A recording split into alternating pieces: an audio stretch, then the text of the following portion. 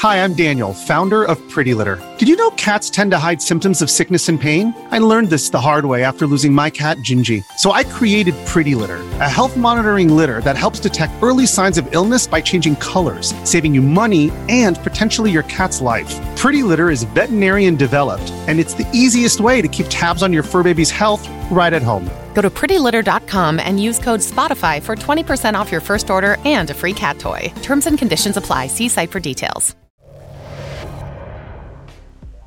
Hey everyone, welcome to the 121st edition of DF Direct Weekly, which still is our weekly show discussing the latest gaming and technology news. Let's get the intros out the way. First of all, Alex Battaglia, hello. Hey, Rich. Just covered some cool stuff on the Shadow, RTX.io, some other stuff in the pipeline soon enough. Exciting times. Absolutely. And as usual, and looking amazing, John Linneman. Hey everyone, I am back, and of course, I'm here to announce officially that this week's episode of Digital Foundry Weekly is Slam Dragon Week. It's Slam Dragon Week. Who's played Slam Dragon, the Jalico fighting game classic for the original PlayStation? I got nothing. Nobody? All right, fine. Let's just get on with the show. You Slam Dragon heathens. Come on now. Wow. Okay, let's crack on. First news story this week. Literally, as we woke up, we discovered that Sony and Insomniac Games had quote-unquote dropped a new trailer for Marvel Spider-Man 2, and indeed a second trailer that revealed a bespoke, dare I say it, custom PlayStation 5 console to go with the game, bundle deal. Let's talk about the trailer first, John. Story trailer here. I'd say that if you want to remain unspoiled, you probably shouldn't watch it because, you know, some pretty major story beats teased and basically revealed there. Thoughts on the trailer, though? Well, first, Rich, I would like you to classify this as either literally insane or not. Where does this fall for you? Interesting. I'm not sure. It's got to be sort of figuratively. Yes. Not literally. Yeah. Fair enough. I'll dash off an email to Jeff Keighley just so we're all clear on the classification here. But it does look pretty amazing, right? It's a great looking trailer. I think this is what a lot of people wanted to see again after the gameplay trailer recently. You know, it's clear that there's definitely a lot of improvements over the prior game visually, but it's still sort of following that stylistic design, right? It's an evolution of what they did with the last game. But I like it. There's some character modeling's excellent, animation work as always, their motion blur stuff, the lighting, everything looks really, really nice here. And yeah, I'm intrigued by the storyline as well. And as you say, it does seem to be moderately spoiler heavy to a degree, but I'd actually hope that it's not, in that what they've shown here is basically teasing that there's going to be a lot more to it. I will say, though, when they show Venom at the end, which looks great, by the way, he's all glossy and slimy, as he should be, right? And I believe we're seeing ray traced reflections across his slimy, icky skin suit, if you will. You know what I mean? Like, you can really see it. And I think ray traced Venom is something that I am happy to see in this game. I think that was a good choice. And it's also clear that they are showing this in the quality mode, as it's all 30 frames per second 4K footage with ray tracing. Presumably this game will have the same types of modes that we've seen in prior Insomniac games, like the 40 frames per second mode, a performance mode, hopefully a performance RT mode. In fact, it would be interesting to see if they even have a non-ray traced performance mode at all, right? Like, I feel like it would be almost more trouble than it's worth at this point to have a fallback for the reflections, because I mean, Spider-Man has that rather I would say it's a fairly impressive use of cube maps to sort of that dynamically alter based on your position against the buildings, but it's still ultimately limited by the fact that it's cube maps, right? Yeah. But they needed that because that's what you did on PlayStation 4, right? So I don't know. It'd be cool if they just dropped that entirely and just went full RT reflections, which, as we know from the prior footage, also applies to bodies of water now, which is nice. Yeah. Anything you want to add to that, Alex? I'm actually just curious about I thought MJ's hair looked pretty great. That was one thing that caught my eye a lot. Hair rendering in general looked pretty awesome. Yeah, the hair's good. Yeah, and they have when you do hair rendering like this, it actually is a pretty fine balancing act for performance because you can obviously have like the amount of strands for one character close to the camera being really high, but all of a sudden they start interacting with multiple of them in one scene. For example, like MJ meeting up with Harry, meeting up with Peter Parker, meeting up with Miles Morales, all in one scene, and they're all using this type of hair rendering. Then you have to start dealing with like, how do you level of detail this hair rendering further away from the camera to make it actually still hit 30, let alone 60. So I'm really curious to see how the final game balances that and the performance, whether they just say, because like these things tend to be agnostic of resolution about how heavy they are. So it would be interesting to see if they just drop the res really, really low in cutscenes or if they do something else. So I'm excited to see the final product here. Obviously, this is not a gameplay trailer, so it's hard to comment on any of the gameplay graphics. But it did look, I think, a good deal better than what we saw previously, in my opinion. Mm-hmm. Absolutely, yeah. I mean, the hair rendering thing is quite interesting because obviously on the PC version of Marvel Spider-Man and Miles Morales, we could actually see how heavy the hair was in a very high preset. And it basically tanked the Steam Deck, which was quite interesting. You had to sort of dial back hair significantly. I believe Nixis might have actually added a lower preset to the hair rendering just to accommodate lower end systems. Mm-hmm. But yeah, they go all out here. But this is kind of like the advantages of working to a fixed platform, right? You scale according to the GPU resource that's available. Interesting point. So let me sort of get this one straight, John. You're suggesting that maybe there wouldn't be a non-RT mode in this? I mean, I don't know for sure, but given that they're only targeting PlayStation 5 initially, it does kind of make sense that they would just say, you know what, we're going to do ray trace reflections only, and that's it, right? And then they can just not use those fallbacks all over the place. And I mean, presumably this will eventually come to the PC, of course, in which case you would want a non-ray traced option. Yeah. Maybe. I mean, I wouldn't, but if you want it to be as scalable as possible. Well, come on, look at the Ratchet and Clank specs list. They are all in on scalability there, so I do think there probably would be a non-RT mode. I'll be interested to see if it is in the PlayStation 5 version, like mandatory. That it is just ray tracing, because ultimately it would just be dropping the standard performance mode, which is, you trade higher resolution for no RT. And I'm not sure many people are actually using that mode because the performance RT mode on both the Spider-Man games looks pretty awesome. Mm-hmm. Interesting example of quality of pixels versus quantity of pixels there. But performance RT is where it's at. Also, it'll be interesting to see what the VRR modes are, because it looks like Insomniac basically builds upon existing work. So you don't seem to lose much moving from game to game. You just gain, new features and whatnot. So I'd be really interested to see what the VRR options look like. But yeah, really, really interesting trailer there. I'm not sure there's too much more to add to it. I mean, just from the story side of things, there was quite a big deal about the fact that it's not Eddie Brock in the Venom suit, but this trailer does seem to heavily hint who is actually in the Venom suit this time around. Yeah. And which leads me on to the trailer they did for the custom PlayStation 5, or rather the bundle pack. Where the trailer also, I'm hoping this is specific for this particular trailer, but the console trailer has voiceover, which is kind of suggesting how they get the symbiote suit off of Peter Parker, which is a bizarre way to do it. But anyway, yeah, the trailer for the custom PlayStation 5, it looks really, really interesting. It looks really striking, but it's not a new model to the best of my knowledge. Obviously, that's the key. Yeah, there's been a lot of conjecture about a new PlayStation 5 with a detachable BD drive. There's been talk of a PlayStation 5 Slim, which may be the same thing. But this, I mean, you can actually make out the model number on the box, on the trailer. CFI 1215A, I think it is.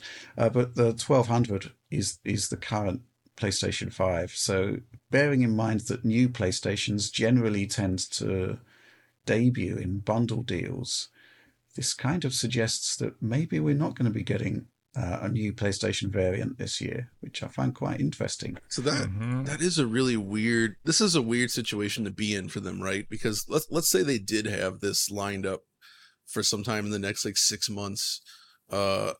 This would require them to be on the same page in terms of when they reveal this hardware change, right? So like revealing this trailer and this new hardware at Comic-Con, I don't know if that's the right place for a new PlayStation hardware model to be announced, right? Well, if it looks the same, Sony doesn't announce any kind of marketing. They don't want to suggest that a new model exists that might be better than the old one. But this actually just looked like a normal PlayStation 5. No, that's what I mean, though. It's like if they actually had one in the works, they wouldn't show this. Is what I'm saying. Oh, I'm sure there's one in the works. The question is when is it going to arrive? Right, exactly. Which suggests that it will not arrive this fall. I think a lot of people would be pretty angry about that, rightfully so, too, right? Yep. Like if they dropped this model in, say, October, and then it's like, oh, November, here's a Slim. I don't think that would sit well with people. Presumably, the strategy would have been launch this new Slim model alongside Spider-Man 2, right? Yeah, that would have been awesome. Right? But since that does not seem to be happening, I suspect we're not going to see one this year. This game is going to be massive, and the concept of having a bespoke PlayStation to go along with it, I think, is pretty awesome too. Gentlemen, so yes. I was in a Discord this morning, and somebody said, "Guys, that never ends well. I saw this post on the forum Reset Era. You need to see this." And my goodness. So, the console wars, it's a topic. People talk about this stuff. There's always back and forth. It's meant to be in good fun, but I think this is console wars deep from the trenches. This is serious console war business here. A user by the name Under the Killing Sun made a post, and my goodness, I can't tell if this is tongue in cheek or not. I hope for his sake it is, or their sake. The best satire, John, is invisible. Allow me to read this. This is where the console wars are now. Oliver, get ready to bleep. It's unbelievable. Sony has turned Spider-Man 2 into an event months before release with a console, faceplates, and marketing out the ass. We have nothing for Starfield. We got controllers and headsets, not a special edition console, not even a goddamn bundle. Not to mention that the goddamn Spider-Man 2 PS5 comes out basically around the time of Starfield's launch, a whole month and a half before the goddamn game. And now Series X isn't going to win September NPD. Do you know how embarrassing that's going to be to lose goddamn September with Starfield, the most important Xbox game ever, because of a limited edition for a console, for a game that won't be out for a month and a half, and Xbox doesn't even have a goddamn bundle. 2 steps forward, 1 giant step back. There it is. We have reached peak console war. I love this so much. This is one of the greatest posts in message board history. I don't know what you guys think. Good.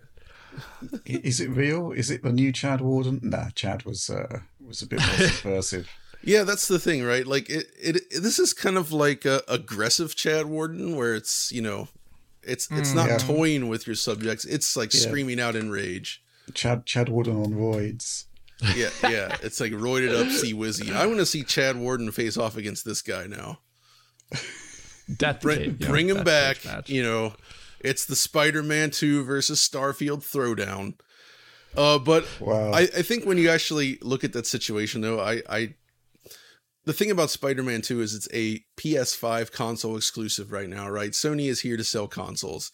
Obviously, we know now very clearly Microsoft's they have shifted away from this traditional model. They are selling their service. They're selling their games. They don't care if you play it on an Xbox or the PC or whatever, right? They just want you to play the game. And I mean, based on the manufacturing costs that we've seen estimated for Series X, I'm sure they'd almost be better off if you just either bought the Series S maybe, or if you just played it on the PC versus actually buying this thing in terms of, the cost to build it, I guess. So I don't know. I think they're just playing different games right now. And I think it was smart to go with the Starfield, the controller, and the headset stuff, because those are beautiful. It got people talking about it. But it's also, both of those products are applicable to all versions of Starfield as well, right? Like if you want to play on PC, no problem. You can get this custom Starfield controller. Heck, maybe they should have gone one step forward, given that design, and made a Starfield keyboard and mouse combo even. Like pair up with like Logitech or something and make like a Starfield designed keyboard. Have that cool like dial aesthetic, like an analog dial for volume control on your keyboard. Why not? And all that stuff. That would look sick, dude. I would be into that. Wow. I'm still sort of floored by that particular outrage. It's just astonishing. I'm just going to throw a spanner in the works here. I think this custom Spider-Man console actually looks really good, but don't these designs kind of age somewhat? If you're buying a console for your home and it's going to be sitting in your living room, 2 years, 3 years from now, do you really want a Spider-Man themed PlayStation 5? I guess you can change the plates, of course. That's true. I wouldn't, but I think is for like the basement den dweller. I think this is for people that like that's an aesthetic massive gross generalization. It's people that like Spider-Man. I like Spider-Man, but I'm not particularly enthralled by the concept of having a Spider-Man themed console. Frankly, I don't believe you. I think you're going to get this and you're going to proudly display it next to your 8K TV in the living room. You're probably going to turn it sideways just so everybody that walks in can see you've got the Spider-Man 2 PS5. Man. This may not be the venue for it, but I'm going to tell you a story about Spider-Man. Obviously, I'm a big Spider-Man fan, especially so back in the 90s, right? And at the time, I bought Amazing Fantasy number 15 and Amazing Spider-Man number 1 when they were still relatively affordable, right? Wow. These are the first 2 appearances of Spider-Man. Wow. And but then in 2006, I emigrated and I couldn't really take my comics collection with me. So I entrusted them to my parents. Right? Wow. And then in 2012, I came back to the UK and I said, right, okay, I'd like to pick up my extremely rare comics. It wasn't just those 2, by the way. I had a huge array of do you know what happened? I know what's happening. They got rid of them, didn't they? They lost them. They just lost them? They lost basically my entire Silver Age collection of comics. That's awful. Most of Amazing Spider-Man number 1 to 10. And you know what? I could have been angry. I could have been upset. But at that point, life had changed somewhat in those past 6 years. I'd got married and priorities had changed. And ultimately, they were just like a couple of extremely valuable comics that were kind of just not there anymore, and I hadn't seen them for 6 years anyway. And if I'm only holding on to them as like a monetary investment, then you got to sort of start prioritizing what's important. Like, for instance, they kept the Mortal Kombat champagne. Yeah, they did. You're quite right. It was in their drinks cabinet. And and about a year after I came back to the UK, they said, "Yeah, I found this in our drinks cabinet. Don't think we need it." And I think now, if you cracked open that bottle and had it so I'd say there were probably 20 extremely valuable comics that I'd put aside. The rest I put into general storage. And I still have those, by the way.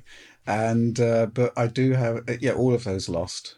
First Punisher, first Silver Surfer. Oh my God! Most of Amazing Spider-Man 1 to 10. But they did keep the Mortal Kombat champagne. Which is, as we know, priceless. Breaking news, gentlemen. Yeah, I have counted a screenshot from that trailer of Spider-Man. When did you count it? Did you do it while you were regaling your story? I was like, I want to count some photos. So I counted 2. I got one at 1620, which I will send to Oliver. It was pretty easy count because it's reliefed against the sky. But one where Symbiote Spider-Man, I see it. that I dropped in our alt chat, that one counts to 1440p, interestingly enough. So we got kind of slightly lower reses than the initial game's 4K mode. I don't know. John's the one who covered that one back in the day. Makes but sense. It makes sense if they're pushing the visuals up this time. It's all about quality versus quantity of pixels. All day, every day. That's what I would always do. Yeah. Do let us know in the comments below what you were doing while I was telling you my my anecdote about letting go of material possessions. I was listening though, Rick. Just multitasking. I can do it sometimes. Okay. So wait. Go on. So it looks like Ratchet and Clank, looking back at my piece on this, it was generally in the 30 FPS mode between 1800p to 4K, but it could drop to a minimum of 1296p. Okay. That was the absolute lowest possible resolution. In quality mode. In quality mode. So I assume Spider-Man 2 here will probably have the same range. That sounds reasonable. Yeah. Absolutely. Okay, well, I think we could move on to the next news topic at this point.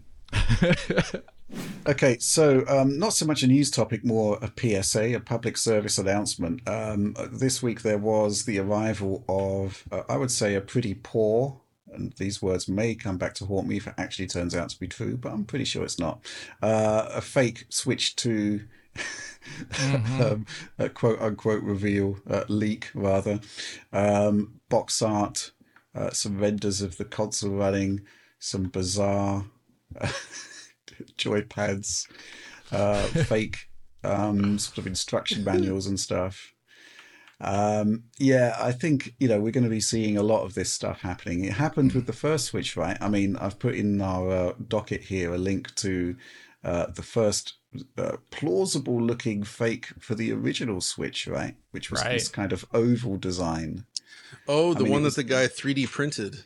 Yep. And actually, that was impressive. That was so cool. He actually made a real physical model and did photo shoots with it laying on his desk. And it's it was very convincing as this is a real object, because it was. Yeah. But this is kind of not quite as impressive. But we're going to start seeing a bunch of these stuff, this stuff, right? And, this particular fake seems to be suggesting that it's basically a tablet with jumbo joypads. In a bizarre kind of, they've expanded the joypads for no apparent reason.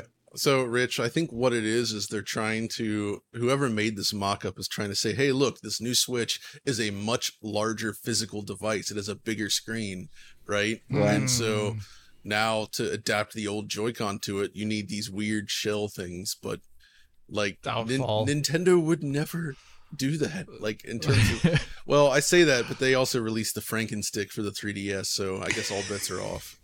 That adapter. Do you remember that for the original 3DS? Yeah, it was incredible, wasn't it? It was I think the sort of term is a kludge. Yeah, it's just a kind of that's a technical term, really crap. And I think the best thing about the Frankenstick was that I think it used IR for communication, as in when you set your 3DS in it, the IR transmitter would be pointing directly at a receiver on the Frankenstick shell, and I think that's how it communicated. It's kind of smart. Okay. Yeah, but generally, I just think these sort of bizarre fakes, they really make me laugh. And if Matrix was here, he'd be laughing too.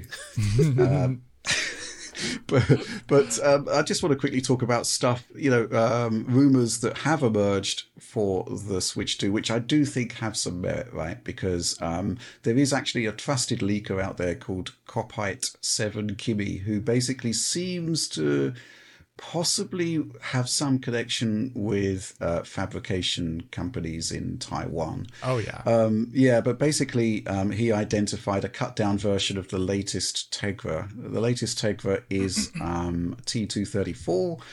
He identified a Nintendo-specific variant called T239. So it has 8 ARM cores, seems to have a GPU based on the NVIDIA Ampere Generation 30 series, There's confusion as to how many cores. Could be 2048, could be 1536, but that would be maximums, right? Because they may disable some of the cores to get more chips off the production line.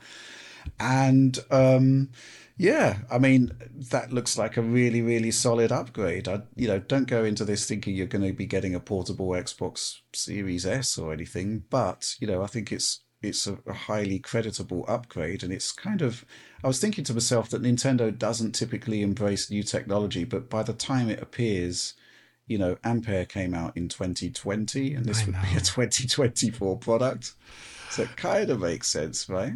Yeah, it actually isn't too far off what the Switch did, I guess, because when yeah, that was 2015, and it came out when 20. Yeah. Well, when was it, John? When did that come out? The Switch? It came out in like March 2017. That's 2017. What it is. Yeah, a couple of years gap then. So yeah, the gap would actually be wider this time around. Mm-hmm. But yeah, I mean, we've got some supporter questions about the whole Switch 2 thing. This one from Johan van Hellemont. Hey DF, when the first Switch launched, its unique selling point, besides first-party titles, was the full console experience on the go. Now, however, given the popularity of the Steam Deck and other powerful handhelds, how do you think Nintendo will position the follow-up?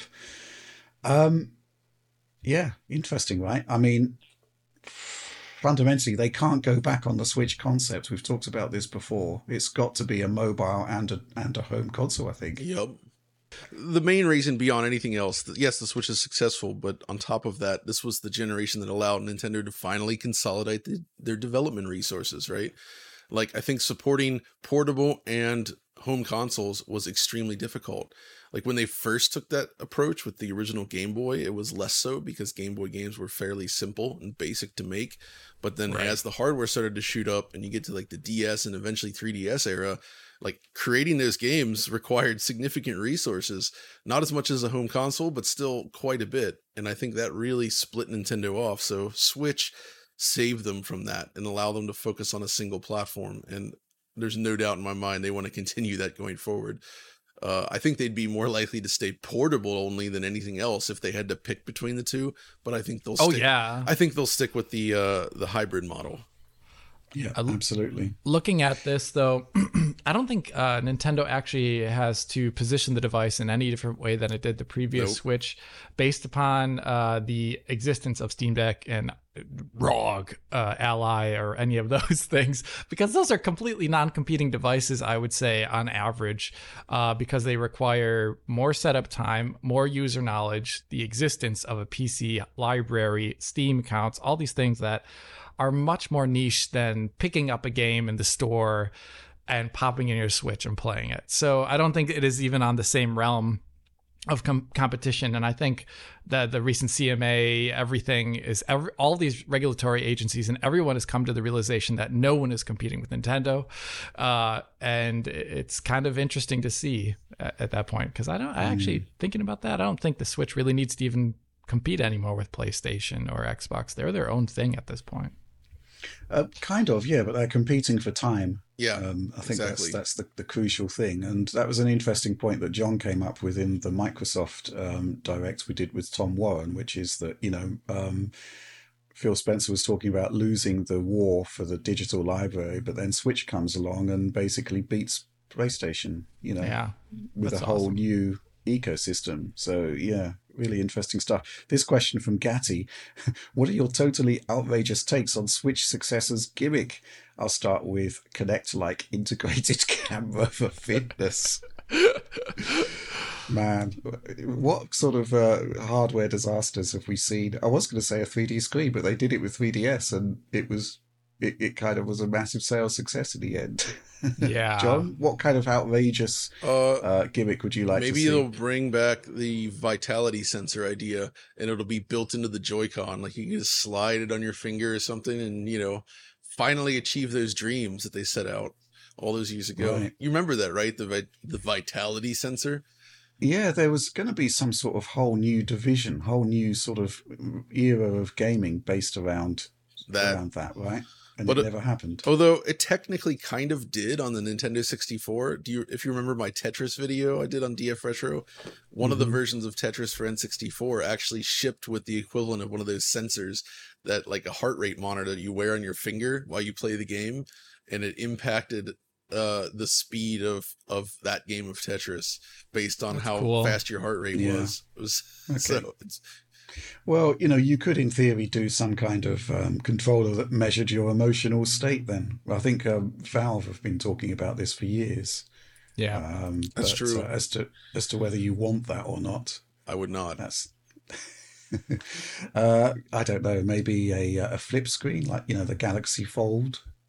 The problem that way you'd have like a new DS. The problem being, of course, that you wouldn't be able to incorporate any of those elements into docked play. So I think it's a bit of a non-starter. I don't know. I think they could do a camera again, because AR games like Pokemon AR, all these new AR things, I could imagine Nintendo doing another sort of AR device where you take the Switch out in the world and find Pokemon in the world or something like that, or run along with Mario alongside him or something like that. They could do stuff like that. It's just Pokemon Go though, and that already exists on phones. Like, it's not. I don't think they would do that on the real mainline. Not games. A gimmick enough. It's not gimmicky enough. It needs. No, I think it's just that would be competing on a product that already exists. So, yeah. Maybe not. How about this question from Lil Ecto1? Howdy y'all! Exclamation point. Rich, hold on. Was that your best? No. Was that your best Southern accent? You really got to lean. Best you're like, gonna get. Hey, howdy y'all! Kind of like lean into it a little bit. John. Do you want to read the question then, John? You want me to read it like that?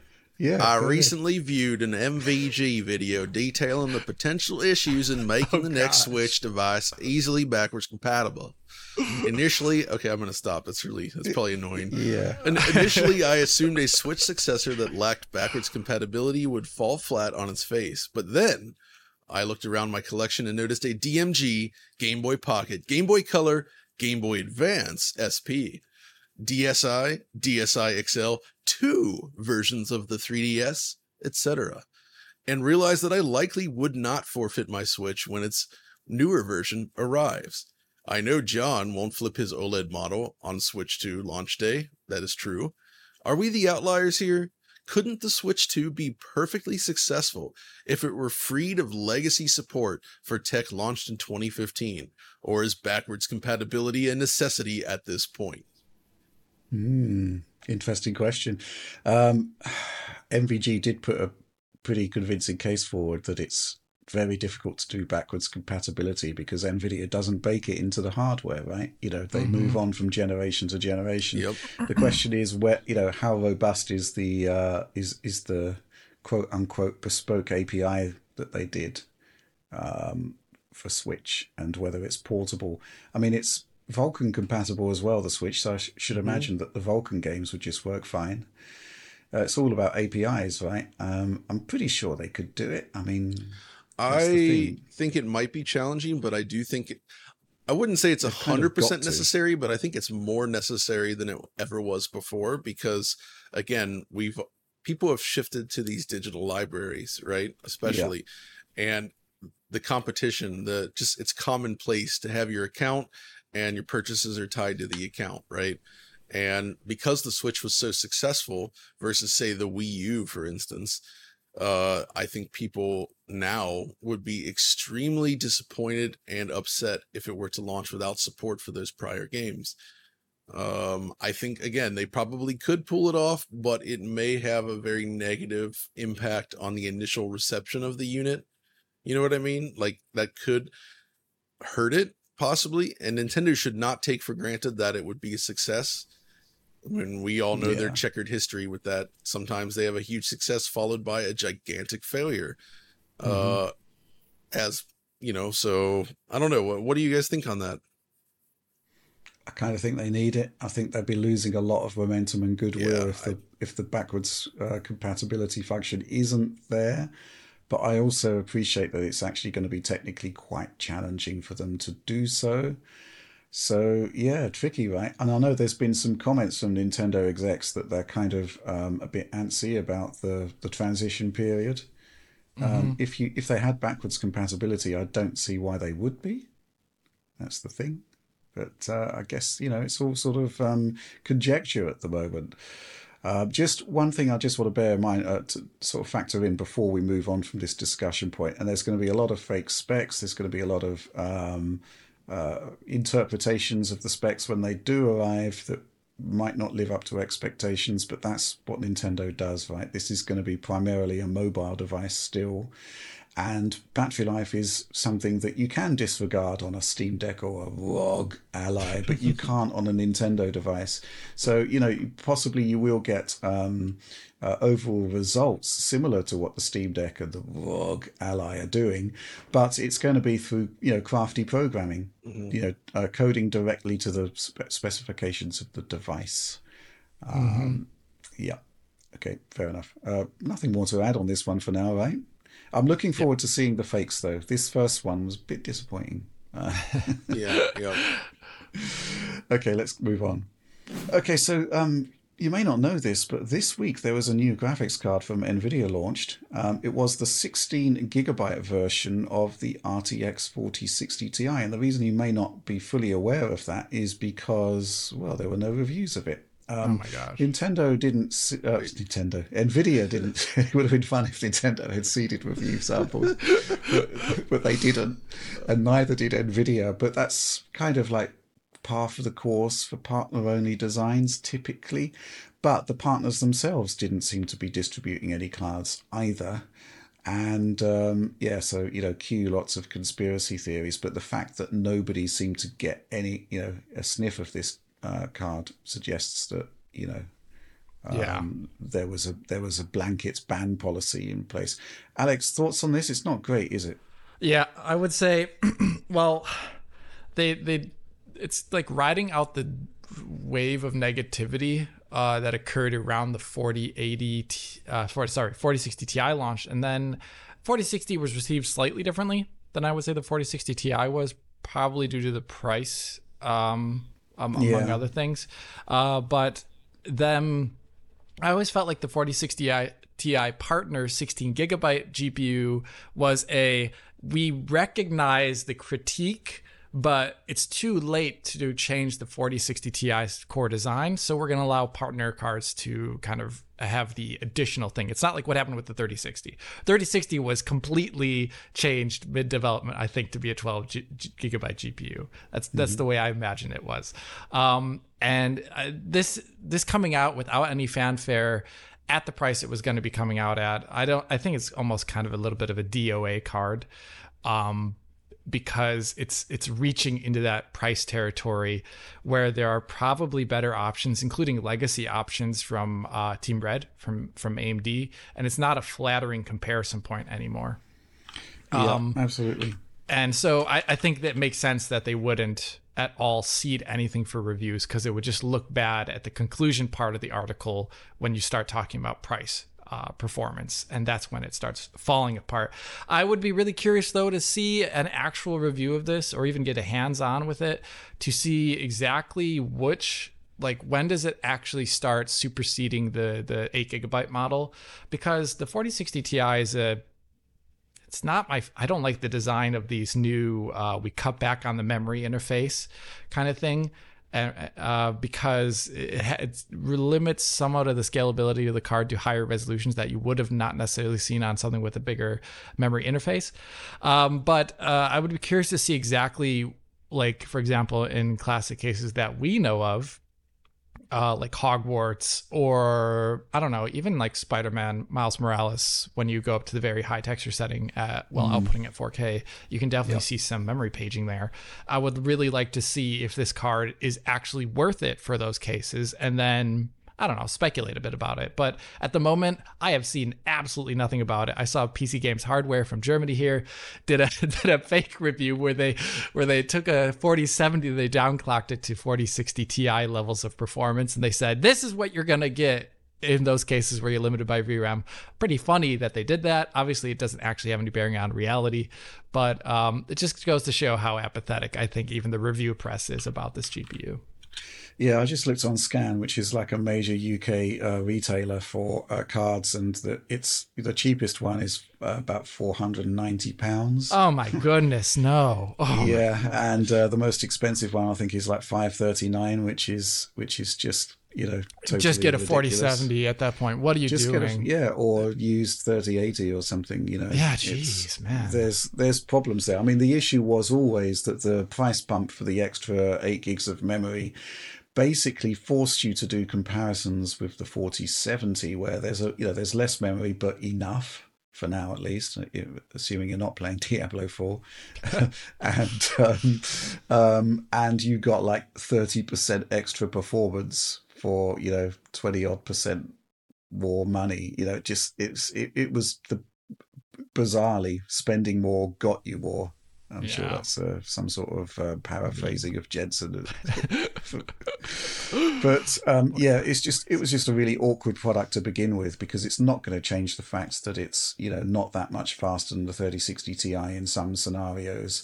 I will say that most of those scenarios are not settings that you would typically actually use in gaming. And I think there's a couple of major failing points for GPU reviews that I think we all need to address. And I tried to do it to a certain extent in the 4060 review. Is that why are we benching on max settings? If you've got a more value orientated GPU, you're going to be using optimized, and even if you don't, there's a great argument for actually just using optimized on anything from a 4070 upwards, right? Right. Or downwards rather. Why aren't we benching like that? And secondly, why are we benching with the fastest CPU money can buy for those particular products? I think in terms of getting an idea of synthetic differentials, the card fully unleashed, that's absolutely fine. But on the mainstream CPU, you could be CPU limited and wouldn't see any gain between a 4060 Ti and a 4070. There's so many different variables there. The 4060 Ti 16 gig, yes, we'd need to be looking into max settings, Spider-Man, Miles Morales, and stuff like that. Hogwarts, although they've improved that quite significantly. Yeah. Right. But it's still, well, Jedi, I guess, would be one we'd need to look at. Jedi Survivor as well. I think there's something, I've kind of alluded to it, but the current crisis on sort of CPU utilization is probably having quite an impact on GPU performance as well. Right. Because not everyone has a 13900K. Yeah, but I think Nvidia caught between a rock and a hard place here, in that the base 4060 Ti isn't particularly good, and in most scenarios the more expensive one will not be particularly good either, right? It's just going to have more memory, which will allow you to run it with 4K resolution, 4K textures, but with poor performance. But at the same time, there are obviously genuine issues with 8 gigs going forward, even on mid-range PCs and whatnot. Right. Yeah, I'll tell you what though, I am quite interested and surprised to see this 4060 variant that popped up this week. And it looks like Lenovo, of all people, has created a mini ITX version of the 4060, designed for small form factor builds. Single fan, still seems to be dual slot, but very short. This is actually quite an interesting product, I think. Whoa, that's beautiful. Yeah. It's minimalist too, and it doesn't have, I don't think that's a lot of RGB. I don't know, I haven't seen it powered up here exactly, but that's one of the things I'm always lamenting about modern GPU designs, is the lack of minimalist aesthetics and things like that, or just gray. Just can be a gray card. I mean, that's what the no NVIDIA superfluous RGB. I was going to say, NVIDIA's cards are like that anyway, right? Like the Founders editions, they're all very minimalist and clean designs. Yeah, they are. Yeah. It's good looking. I agree. Well, I mean, it kind of is the antithesis of what's happening in the third-party GPU space, where, this is like running at a maximum of 120 watts. It doesn't need 3 fans and a gigantic cooler. This is kind of like how things almost used to be. I mean, back in the day, I had an 8800 GT in a little shuttle. that was my main gaming PC, a Shuttle, and it had an 8800 GT in it, which was, close to the best you could get. I know, right? Things have just got sort of bigger and bigger, and third-party cards have just become less and less appealing to me over that time. But this looks really, really nice. But I think that's all we've really got to say about the 4060 Ti at this point. I'm not surprised that it launched with no reviews, but it's certainly not great for the consumer to not know what, there might have been some really interesting use cases for this GPU. I'd be interested to know what they actually are. Right. I guess we're going to have to wait for further reviews to crop up in due course. But let's move on. Okay, so a really interesting news story that cropped up this week, which is that obviously the mini console, the mini retro console, is proven to be really, really successful. And we've had two great ones from Sega, the Genesis Mega Drive Mini, brilliant emulation on there. But it seems that Sega president and COO Yukio Sugino has said that the Sega Saturn is proving too difficult to adapt into a miniature console. I'd quite like a Saturn Mini, John, but it doesn't look as though it's going to happen. Yeah, you know what? I think the mini console boom is pretty much over at this point, but I do think the Saturn would have been an interesting product to release because it's a system that a lot of people may not have really experienced, and it's really great. I think the problem here is that the SoCs used in these systems are perhaps just a little underpowered for emulating something like a Saturn. I mean, Saturn emulation's in a pretty good spot these days, and there's even work in the FPGA side happening on Mister with Saturn. It's cool, but given what was in like the Mega Drive Mini 2, I'd imagine that the issue here is just, well, first of all, they'd probably have to do the legwork to get this stuff developed, which they may not have done yet. And that's more R&D money spent, right? And on top of that, they would probably need a more expensive SoC solution to actually run this correctly, which again, cost. So I'm sure it's just a matter of them not wanting to shell out for all of that research and development and the cost of creating this hardware. And they've just opted, we're not going to do it. I actually think doing Dreamcast might be easier than Saturn to some degree. It is a little more straightforward, but you'd still need a more capable system to handle it. Although, from what I understand, the SoC used in the PlayStation Mini was rather potent. Like that thing was terrible, but people have kind of hacked it apart, and it turns out the hardware in there's pretty good and very capable of emulation. I wonder if anybody has done Saturn emulator. Homebrew Saturn. Yeah, okay, there it is. I'm actually seeing it right now. Saturn games on the PlayStation Classic. If it runs reasonably, then maybe it is. No. Somebody. Well, that was quick. Somebody's showing. I found a video of this. Somebody playing Knights on the PlayStation Mini, and the frame rate's very low. So, all right. Never mind. You would probably. This seems to be like playable Radiant Silvergun. It's like 20 FPS instead of 6. Okay, so maybe not. So yeah, the SoC necessary to make this happen would probably be more than they're willing to spend, basically. Yeah. Isn't the problem basically that just the complexity of the Saturn design? I mean, if you look at the PlayStation, it's fairly, simple, refined, gets the job done. The Saturn seems to be this gigantic assortment of various processors, which caused them problems back in the day because they couldn't cost reduce it. But you got the two SH2s in there, you've got the audio chip, you've got a whole bunch of stuff going on in there that, just adds to the complexity of the design. Fundamentally, isn't this just more stuff to emulate? Yeah, I don't know enough about developing this sort of emulator to say for sure, but I'd imagine you probably need to be more thorough in how you handle the emulation in order to handle all these edge cases, right? Depending on how the games utilize the system, because you're right, 2 SH2 CPUs has dual video display processors, which each handle very different things, all this other complex stuff in there. It's not a simple machine by any stretch of the imagination. I do think this is technically feasible, but again, it's probably down to cost. And it's the same reason why I don't think we'll ever see the N64 Mini from Nintendo. Right. Beyond the cost of the actual hardware and emulation necessary to power it, I think in that case, it's the controllers. the cost of building those analog controllers would be too high to make this viable. And since N64 is so well known for 4-player split screen, that just creates a situation where people would end up spending a ridiculous amount of money just on these new replica controllers. And I just don't think that they wanted to go down that path for that reason either. They've made replica controllers for Switch, right? They have, but they're sold like individually, and I think if you wanted 4 of those for an N64 Mini, expensive. Yeah, you're going to spend a lot of money on that. And I'm sure they look at the market like, I don't know if people are interested in shelling out for such a thing, as lucrative as it may be if people did buy it. Yeah, I think there's also the perennial issue with N64, which is that, low frame rate generally feels bad in the modern era.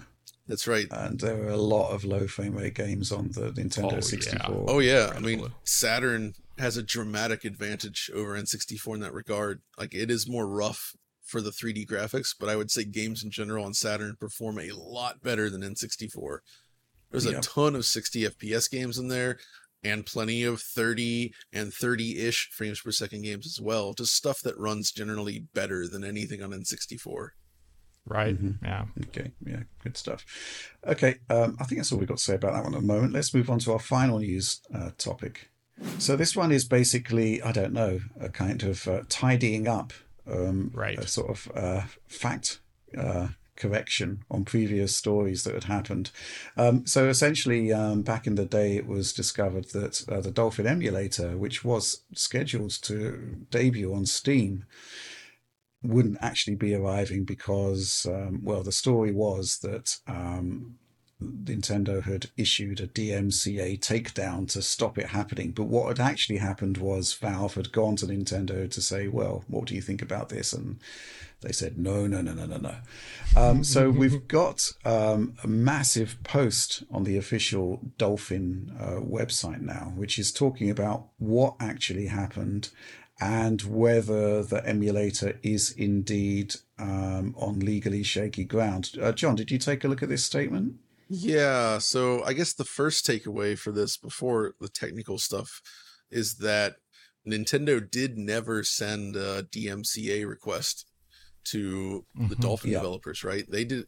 They were only involved in so much as Valve approached Nintendo's lawyers and basically inquired as to the situation, and Nintendo's lawyers then said that they requested that Steam or Valve not allow this on the store. So no like legal threat happened so much as just like, yeah, don't do this, please. And then that letter was sent to these developers, and based on that, they decided, okay, we should probably not move forward with this. And they did make the decision to abandon the efforts to release Dolphin on Steam. I haven't finished reading this whole thing though, because they do get into discussion about the Wii common key. Did you look through that, Rich? Yeah, it seemed to be the case that there wasn't any actual legal jeopardy surrounding that whatsoever, which was our concern back in the day, that maybe they could use that to undermine the established precedents of emulation. But this post, they're talking a lot about armchair legal experts, and it seems that it's not really a problem whatsoever. And as I kind of suspected at the time, you can't actually copyright a string of characters.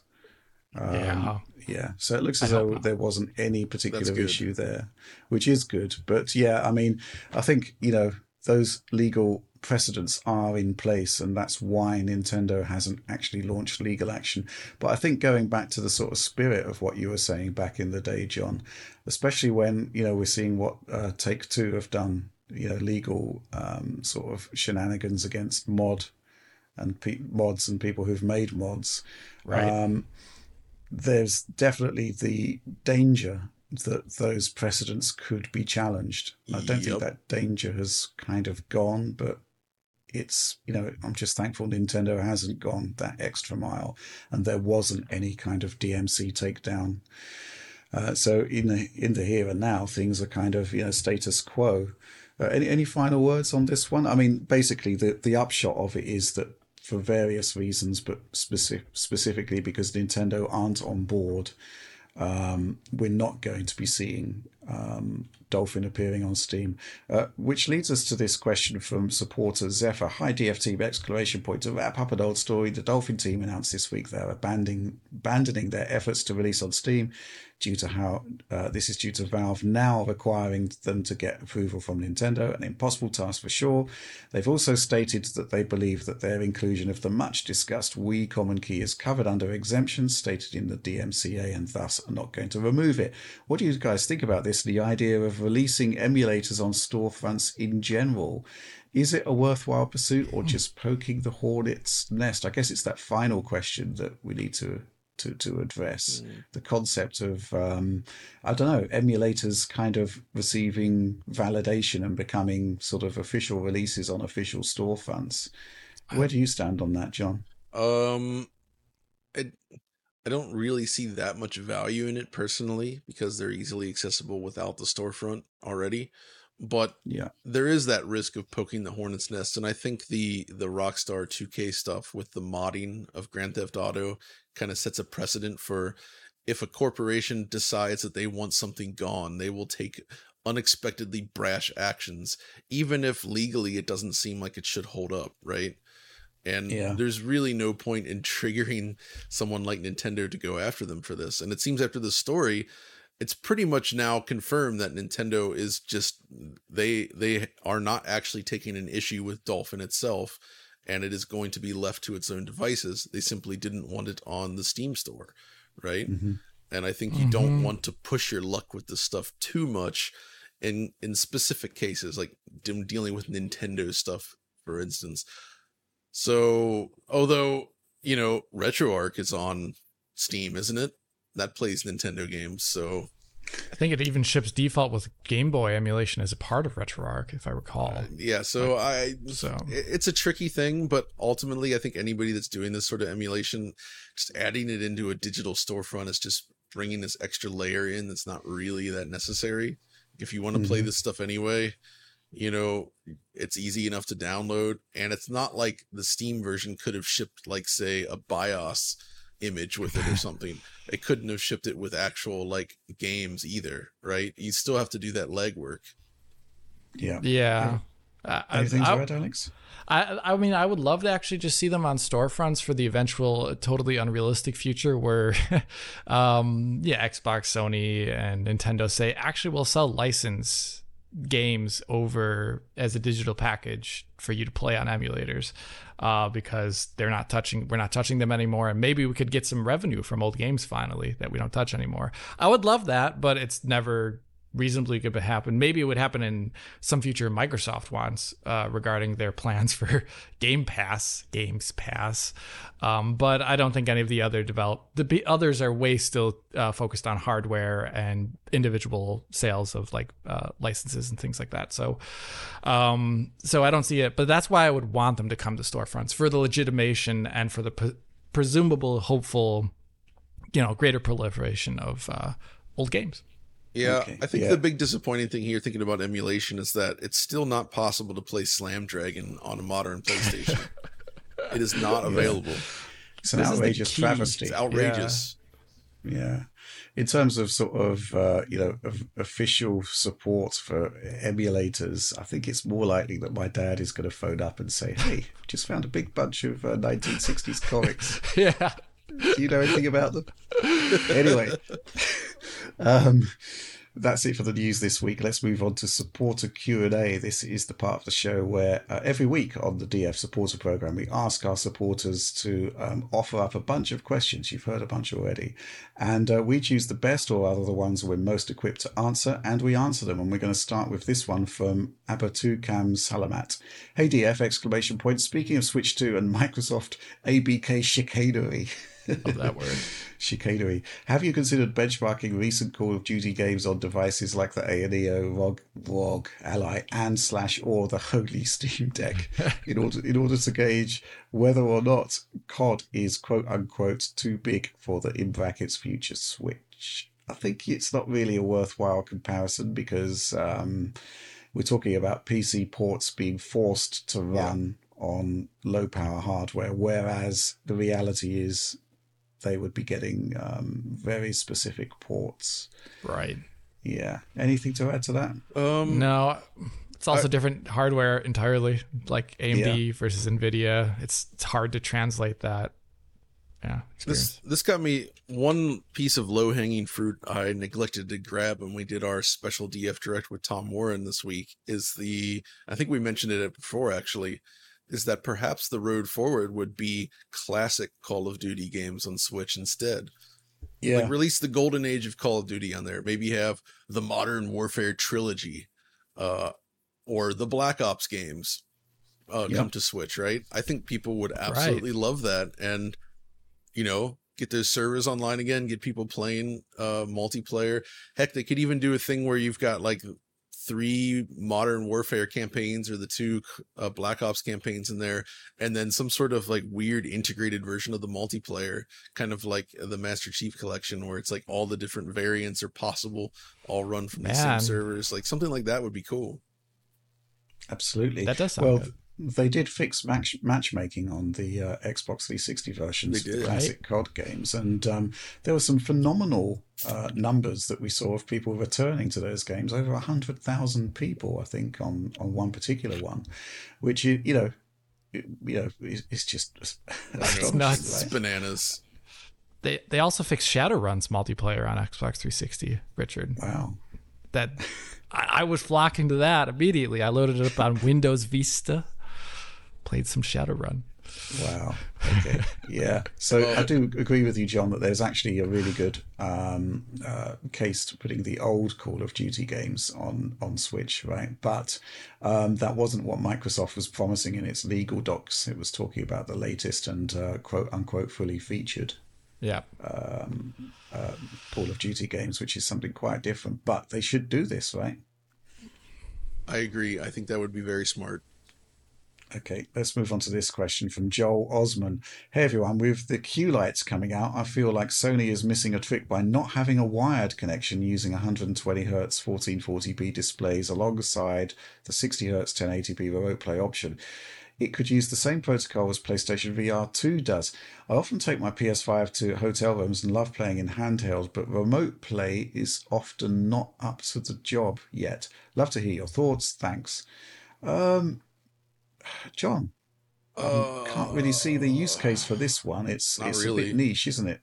You'd need a really long cable.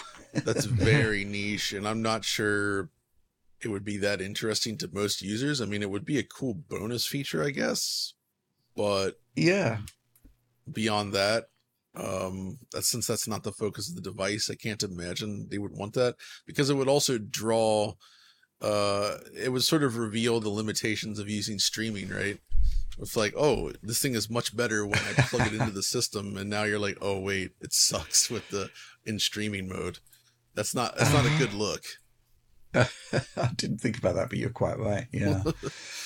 I'm still really interested as to how they're going to pull this off, because I mean, it can work. The Wii U gamepad obviously had very low resolution, and the bandwidth requirement would be a lot lower, but it worked, and that was sort of 2011, 2012 technology. So I think you could get a good experience on this Q-Lite handheld, but I'm not sure whether routing it through the internet or routing it through your router even to that degree is going to help matters. So if they've got some new take on remote play that kind of works, then I'm all for it. But yeah. The thing here, though, Rich, I really feel they missed out on calling it the C Lite in honor of C Wizzy, because when you look at the actual design of this thing, it kind of it's got the white DualSense parts of the controller on there. It kind of looks like the popped collar. You know what I mean? It's like I thought he was all about it being black, slick black. But still, which it's not. I feel like this channels the spirit of C Wizzy. Fair enough. Let's move on to the next question. This one from Hunter King. Awesome name. Last week's discussion of NVIDIA's absence from the console market had me wondering, could Intel break in? Alex, what do you think about this? I would actually love this because Intel's, after they had we are stuck on what was it, 10 nanometer? Or was it 14? I forget what they were stuck on for. Yeah, they tried 10 and it failed. Yeah, and after they were stuck on that, they've changed it up a bit. And when you look past their 12900K, 3900K, 11900K, whatever, you look past all those high-end chips and you start going lower, you actually see the efficiency is getting pretty awesome on the Intel side these days. I think partially due to those E-cores that they've been adding in. And in addition to the fact that now with Arc and upcoming Battle Mage, they actually have viable GPU cores there. With the hardware seems like the best part of it, and it seems like the software side on Intel's driver is the thing that is not as up to spec as the rest of their chips. And I feel like they could, if they wanted to, they could make an awesome SoC combining those technologies, and they wouldn't have the issues that we see on the PC side regarding drivers, because you would not be writing to necessarily a driver on a console. You'd be writing to something lower level, maybe in that case. And I actually think it would be awesome to see an Intel console at this point in time. I just don't know if they're even shopping around or headhunting. I don't know what they call it, but I don't even think they have any SoC though at this level at this point in time. Anyways, they have, they're integrated GPUs, but they aren't like the large GPUs like you'd see in the Series X, which is really big. So I would love it, but I don't think it's happening. John, would you be interested in an Intel-based console? Yeah, I mean, I think their Arc GPUs in particular are quite capable and seem well suited to like a console box. And many of their issues on the PC are down more to drivers than anything else, right? Like it feels like you could really unleash that well in a console space in a closed box. I mean, we've seen Intel in the console space before with CPUs, obviously on the original Xbox.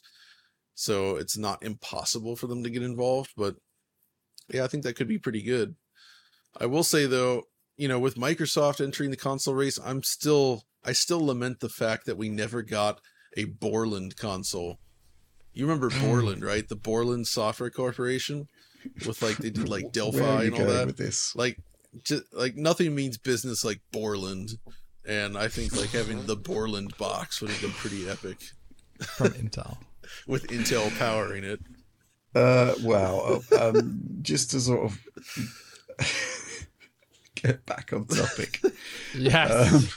I think there's a few issues standing in the way here. Intel's efficiency with area in terms of silicon on the GPU it's not great compared to the competition at the moment, and they're still very, very early days on GPU design generally. They've got a lot to do to catch up with AMD and NVIDIA. The actual cost of making that processor would be rather large. So I don't really see it as being viable, and I don't think they could break in until they've actually got a mature console style GPU that they could actually offer. And I don't think they've got that at the moment. It would take several years, several generations. What I do find quite interesting, though, is that, for ages now, when you look at an Intel CPU, I think the CPU has been separate from the GPU. And I think by the time we reach the next console generation, like 2028 or whatever, I think we're going to be in the chiplet era, right? Where it just makes sense to make several smaller chips rather than one big monolithic chip.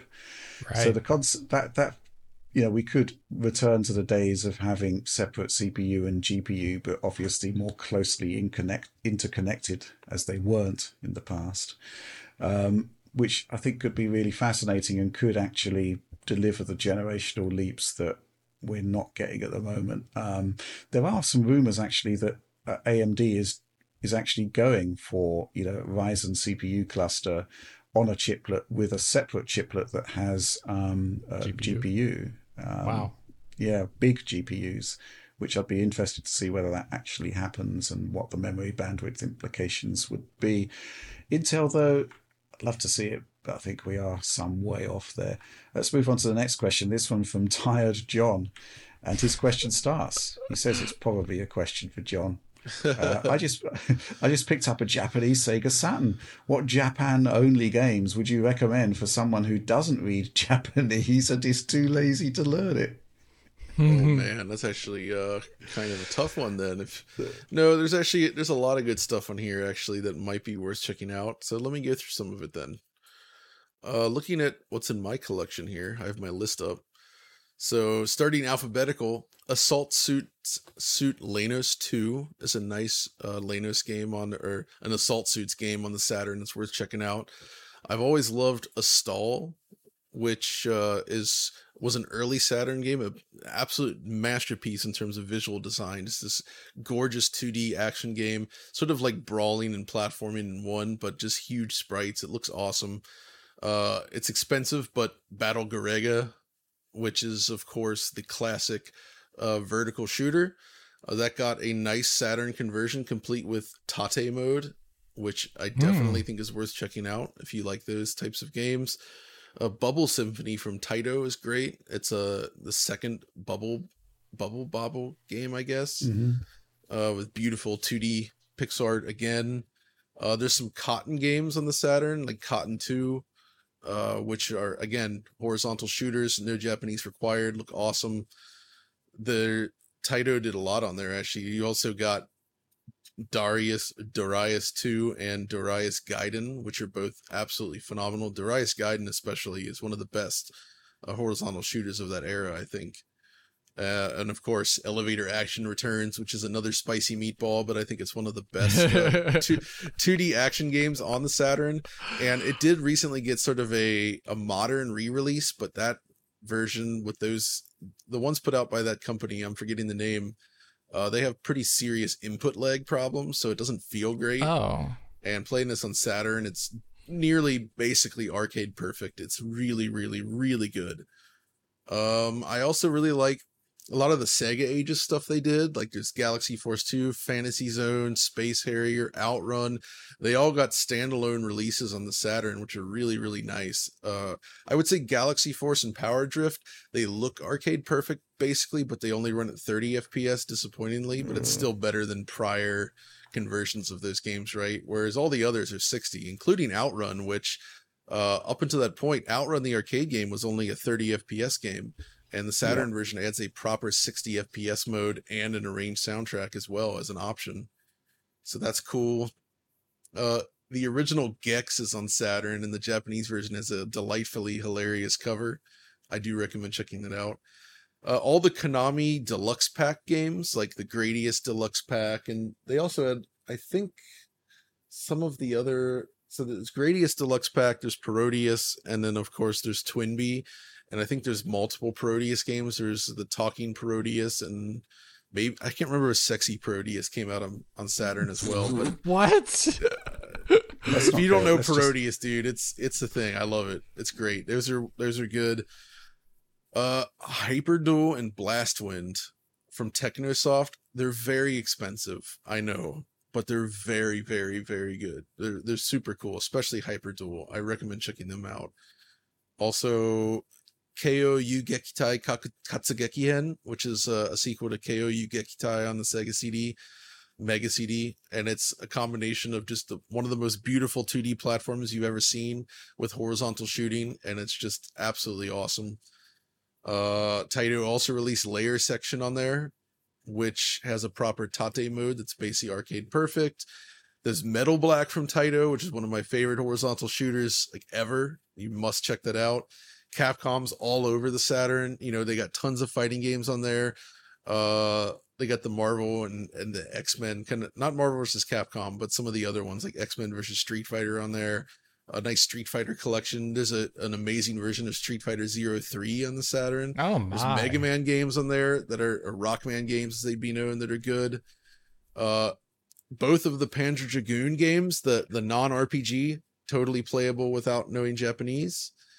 Radiant Silvergun, of course, the Treasure Classic is on there. Sokyu Gorentai is on there, which is another vertical shooter that's kind of reminiscent of Silvergun in some ways. The Data East games, Skullfang and Wolffang, Silhouette Mirage from Treasure. Taito's Chase HQ games are on there. There's Thunder Force games on there. The 2 gold packs plus Thunder Force 5. I'll stop for now, but I could go on and on and on. There's just a ton of stuff on Saturn, and all of those games I listed there are completely playable without knowing any Japanese, I would say. But if you get into Japanese, then boy, does the library open up even more. So, Alex, your feed is particularly interesting. You're doing more pixel counts there. I was actually doing a pixel. I'm sorry, Alex. It's okay. Well, I mean, I don't know any of these games because I never owned a Sega Saturn, other than when you mentioned a handful of them.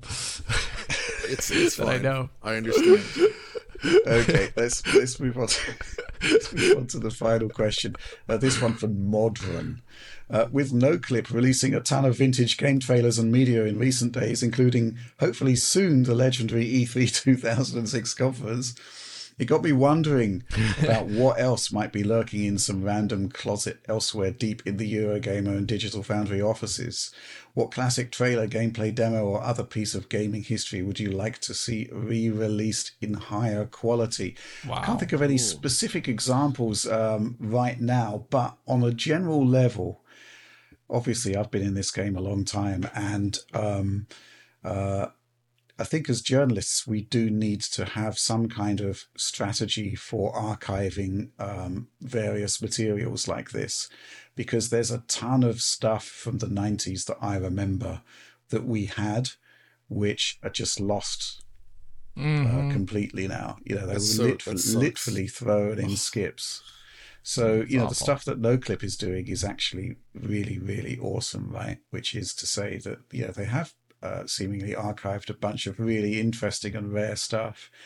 And I mean, typically, I have an archiving policy, but it's typically to archive all of the work that I do, you know, gameplay capture, benchmarks, that kind of thing, because generally I'm finding that the cost of a hard drive, you know, like I've got an 18 terabyte hard drive that I'm filling at the moment, the cost of a hard drive is actually less than the cost of having to like recapture a specific game. That's a good point. So yeah, it's just like a better economy overall, and it also means that games, you know, there's often variants of games that are just lost to time at this point. You know, for example, we've got like footage in the archive of the original version of Ratchet and Clank on PlayStation 4 that didn't have their TAA solution. I mean, it's not exactly massively valuable from an archival point of view, but the fact is it's there if ever we need it. So yeah, I mean, there's got to be some sort of strategy for this, because John, we're actually finding that press materials from back in the day are actually extremely valuable for DF Retro projects occasionally. Yeah, big time. That stuff's extremely valuable and useful. Digging that up to be able to show people in high quality is awesome. I've managed for some projects, I've managed to get like ISOs of certain CDs that were handed out with like press materials on it, which is always useful. That stuff's cool. I did get a couple things from you that you had from back in the day, including the Tekken 4 arcade board that you guys actually, I think you imported it back in the day for coverage. We bought it for because it was basically the easiest way to get Tekken previews ahead of the PlayStation version being available, knowing that there was a PlayStation arcade board out there running Tekken. Which Tekken is it, by the way? It's Tekken 4. Tekken 4, yeah. Yeah. So that was what we did. We just bought the arcade machine, the board specifically, and we had like a jammer harness to plug it all into. And then, you know, we could capture it. I think it actually had a VGA output on it. Actually, that's the most amazing thing, is it does have a direct VGA capture. If you set the board to 480p mode, which, you know, the PS2 game also supports, it just renders 640 by 480 output straight to your monitor. Wow. It looks really crisp. So you can plug a VGA monitor into it, which is cool. That's incredible. I also got I won't say what it is, but I do have some discs from you from a certain high-speed game that I still plan to cover on DF Retro someday, that I don't think that stuff is out there really. No, it's not at all. And I also have some footage from another game related to that was shown at E3 that I got direct high, like 60 FPS capture of, and I don't think that exists on YouTube either. So once that video happens, I should probably archive some of that stuff properly. Mm-hmm. Yeah, but I just want to say that, you know, the NoClip stuff that's happening is, you know, phenomenal. God, Danny is doing all of his work over there. It's just awesome. Like I'm so impressed with what NoClip does itself, and then archiving all this stuff. He's a great figure for this industry and doing amazing work. So I have a ton of respect for that. Absolutely. Anything to add to this, Alex?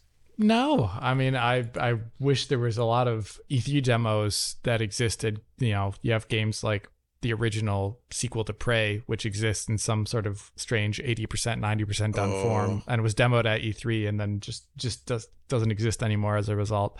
So I always wish that unreleased, press related things could always exist in some real form to play. Yeah, because the early period of the internet and specifically gaming coverage on the internet, basically you do get these really crappy versions of assets that were probably much higher quality at the source. Right. I mean, back in the day, thinking about it, we used to do cover-mounted DVDs on PlayStation magazines, and we would get Beta SP tapes from like the likes of Konami, which, obviously are broadcast quality. And, you got a pretty good transfer on DVD, but as we moved into the internet age, you would have got like a crappy 360p compression artifact ridden mess. Yeah. Oh my. So, and, there was that period. I mean, internet video quality these days on YouTube isn't bad. No, it isn't great, but it isn't, it's obviously an order of magnitude better than it was in those days. So, yeah, I mean, maybe there should be some kind of, I don't know, a coming together of journalists to share that would be awesome. All of this sort of library material, because it's not as if there's any competitive advantage in having, a great version of, say, the original Metal Gear Solid 4 trailer. If you've got it, share it. You can also out there. Find some weird stuff in unexpected places. Like Audi has a bunch of laser discs that are game related and game music related, and some of them have stuff you wouldn't expect. Like one is an entire disc of Konami commercials for like Famicom games, but it's all in laserdisc quality. So we actually, using the RetroTink 5X, we did a full like rips, if you will, of those laser discs to the highest possible quality to preserve some of that stuff. And, I think that stuff's cool as well. And Japan has a lot of like things where they would put out like gameplay footage on tapes or laser disc and just sell it. And it's kind of weird how that exists, but going back to that stuff, you can get some valuable footage that doesn't really exist elsewhere. Wow. Absolutely. Yeah. Interesting stuff. But that's it. No, that's it's not, the Rich. End of the show. It's not the end. I have one more question. This comes from the famous DF4 Discord member, Alan. Okay. Who says, "Hi DF team and happy birthday Digital Foundry." This would have happened, I guess, recently. 8 years old, the 17th of July 2005, he says, or 19 years old, depending on whether you count back to the original arcade incarnation circa January 2004. Richard, how do you feel about the success of DF after all these years? The entire gaming community waiting with bated breath for a DF video on the latest game, a video that could make or break a game. I don't think that happens. A no-nonsense look at the fundamentals of a game in great depth and detail. No bias, no mincing words, shooting from the hip. Where does Richard and the DF team think we will be in 8 years' time? Where will there be consoles like PlayStation 6, the next Xbox, Switch 3, maybe an Apple handheld? And in 20 years, will everyone just be gaming on a headset or glasses device? What do you think? I don't know where to start. That's quite a question. Yeah. Where was it posted? On the Discord, right? He sent it to me, and asked if I could ask this on the show. Okay. Well, obviously, I'm really proud of everything that we've built, right? Because it's been a long haul, and the early days of the video venture were pretty shaky for all concerned, because we didn't really know what we were doing. And obviously, before that, there'd been like several years, well, many years. I mean, if we started the Eurogamer articles back in 2007 and then video in 2015, I think we built up like a level of expectation that moving from one media to the other would actually be relatively straightforward, but it turned out to be completely different and a totally different challenge, and possibly the hardest thing I've done in my life. I remember that transition to video in 2015, because I did my first one like right before I moved, basically. But I seem to recall when we first did that, you actually had another guy that you hired on. Yeah, because the idea was to, if we looked at what Gamer Network had actually achieved successfully in video, it was essentially outside Xbox, right? Right. And what do we do that can actually sort of tap into their formula for success? And the idea was to bring in a presenter who knew his stuff, but possibly could bridge the gap between the niche and the mainstream. And he lasted for like 2 weeks. And he never showed up on the channel. No, that's right, because we basically realized once the office was set up that we just weren't prepared to do video, and it was going to take a long time to get there. And the office was set up in, I think, sort of August 2015 time, and we didn't really do on-camera stuff until the following year. We just weren't really ready. Just did voice acting, yeah, or voice. Yeah, I do remember Tom horrified when I just said, "Look, Tom, every video that we need to put out needs to have a voiceover on it." And God, yeah, which just basic things which we take for granted for now that had to happen. We just weren't prepared for. I was excited for that though. I'd been doing that stuff beforehand on my own. Yeah, sure. And it was just like, oh yes, finally my time to shine. It was fun. Yeah, it's it's great to see that the profile overall, but more to the point, the range of voices and opinion we've got has increased with adding Alex and Oliver across the years. Oh yeah, it's definitely sort of been great to see that sort of evolution. Mm-hmm. The question is, where do you go next? That's the big thing for me. But for the in the here and now, as I say, it's been fantastic. What do you think about this? I personally think that where we go next is we go into VR space. Right? All of our videos are going to be filmed. I saw a theory today that Apple's AR headset is its first attempt to actually bring about the end of the smartphone, where headsets are going to get smaller and smaller, and rather than staring at screens all day, we're going to be wearing glasses with AR built in and stuff like that. I don't know about that. But, I'm not sold. Yeah. Anything else you want to add on that one? That's quite a long question. I don't have it in front of me, so I can't look at the specific points.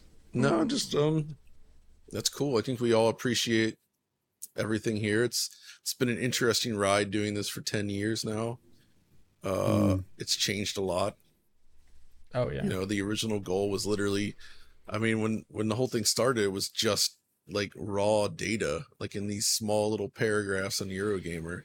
But then it kind of expanded a lot out, and making videos with only on raw data isn't exactly rewarding. So like turning this into more like a presentational thing is engaging and enjoyable still today.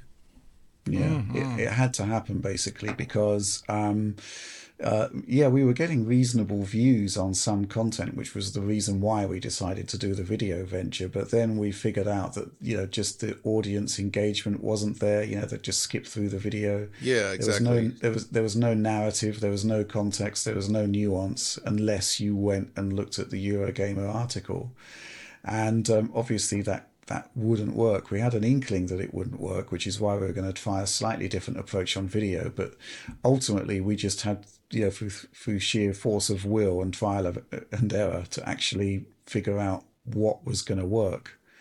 And but even so, even today, we're still not, even though we've got like 1.3 million subscribers. Mm-hmm. We're still in our niche. It's never going to be a 15 million channel, no. Linus Tech Tips or whatever. But we're making it work, and we're happy with it, I guess. Unless we can find ways to integrate this week's sponsor, such as Slam Dragon from Jellico. You can buy. Yeah, that's where Linus shines. Nobody can introduce a sponsored piece of gear like Linus. Absolutely. But that is it this time, I think, unless you've got another question in there. No, that's it. That's it. That's all. Alan just wanted to get that in, and if you know Alan, he is persistent. Yeah, but it is interesting that there are various birthdays for Digital Foundry, because he did wish me happy birthday on the Discord earlier in the week. It was like, my birthday's in December. What's going on there? And it turned out to be he unearthed a reply I gave him in the channel like many, many months ago, where it was like, well, when did Digital Foundry actually happen? And we were able to isolate a date, and that was the date this week. But anyway, that is indeed the end of the show. So if you did indeed enjoy it, please do like, subscribe, share, ring the bell for those notionally instant notifications. I'm slightly disappointed I'm not getting any more notifications from Random Gaming in HD. I'm getting I may awful have to ring the bell to see whether that actually happens. I am still getting notifications from my own channel though. Excellent. Yeah, which is good. Just what I wanted. DF Supporter Program. Join us. Behind the scenes material, lots going on there. Early access, amazing stuff. Just join us there. It's pretty good stuff. We're very proud of it. But that's all from us for this week. Thanks for watching.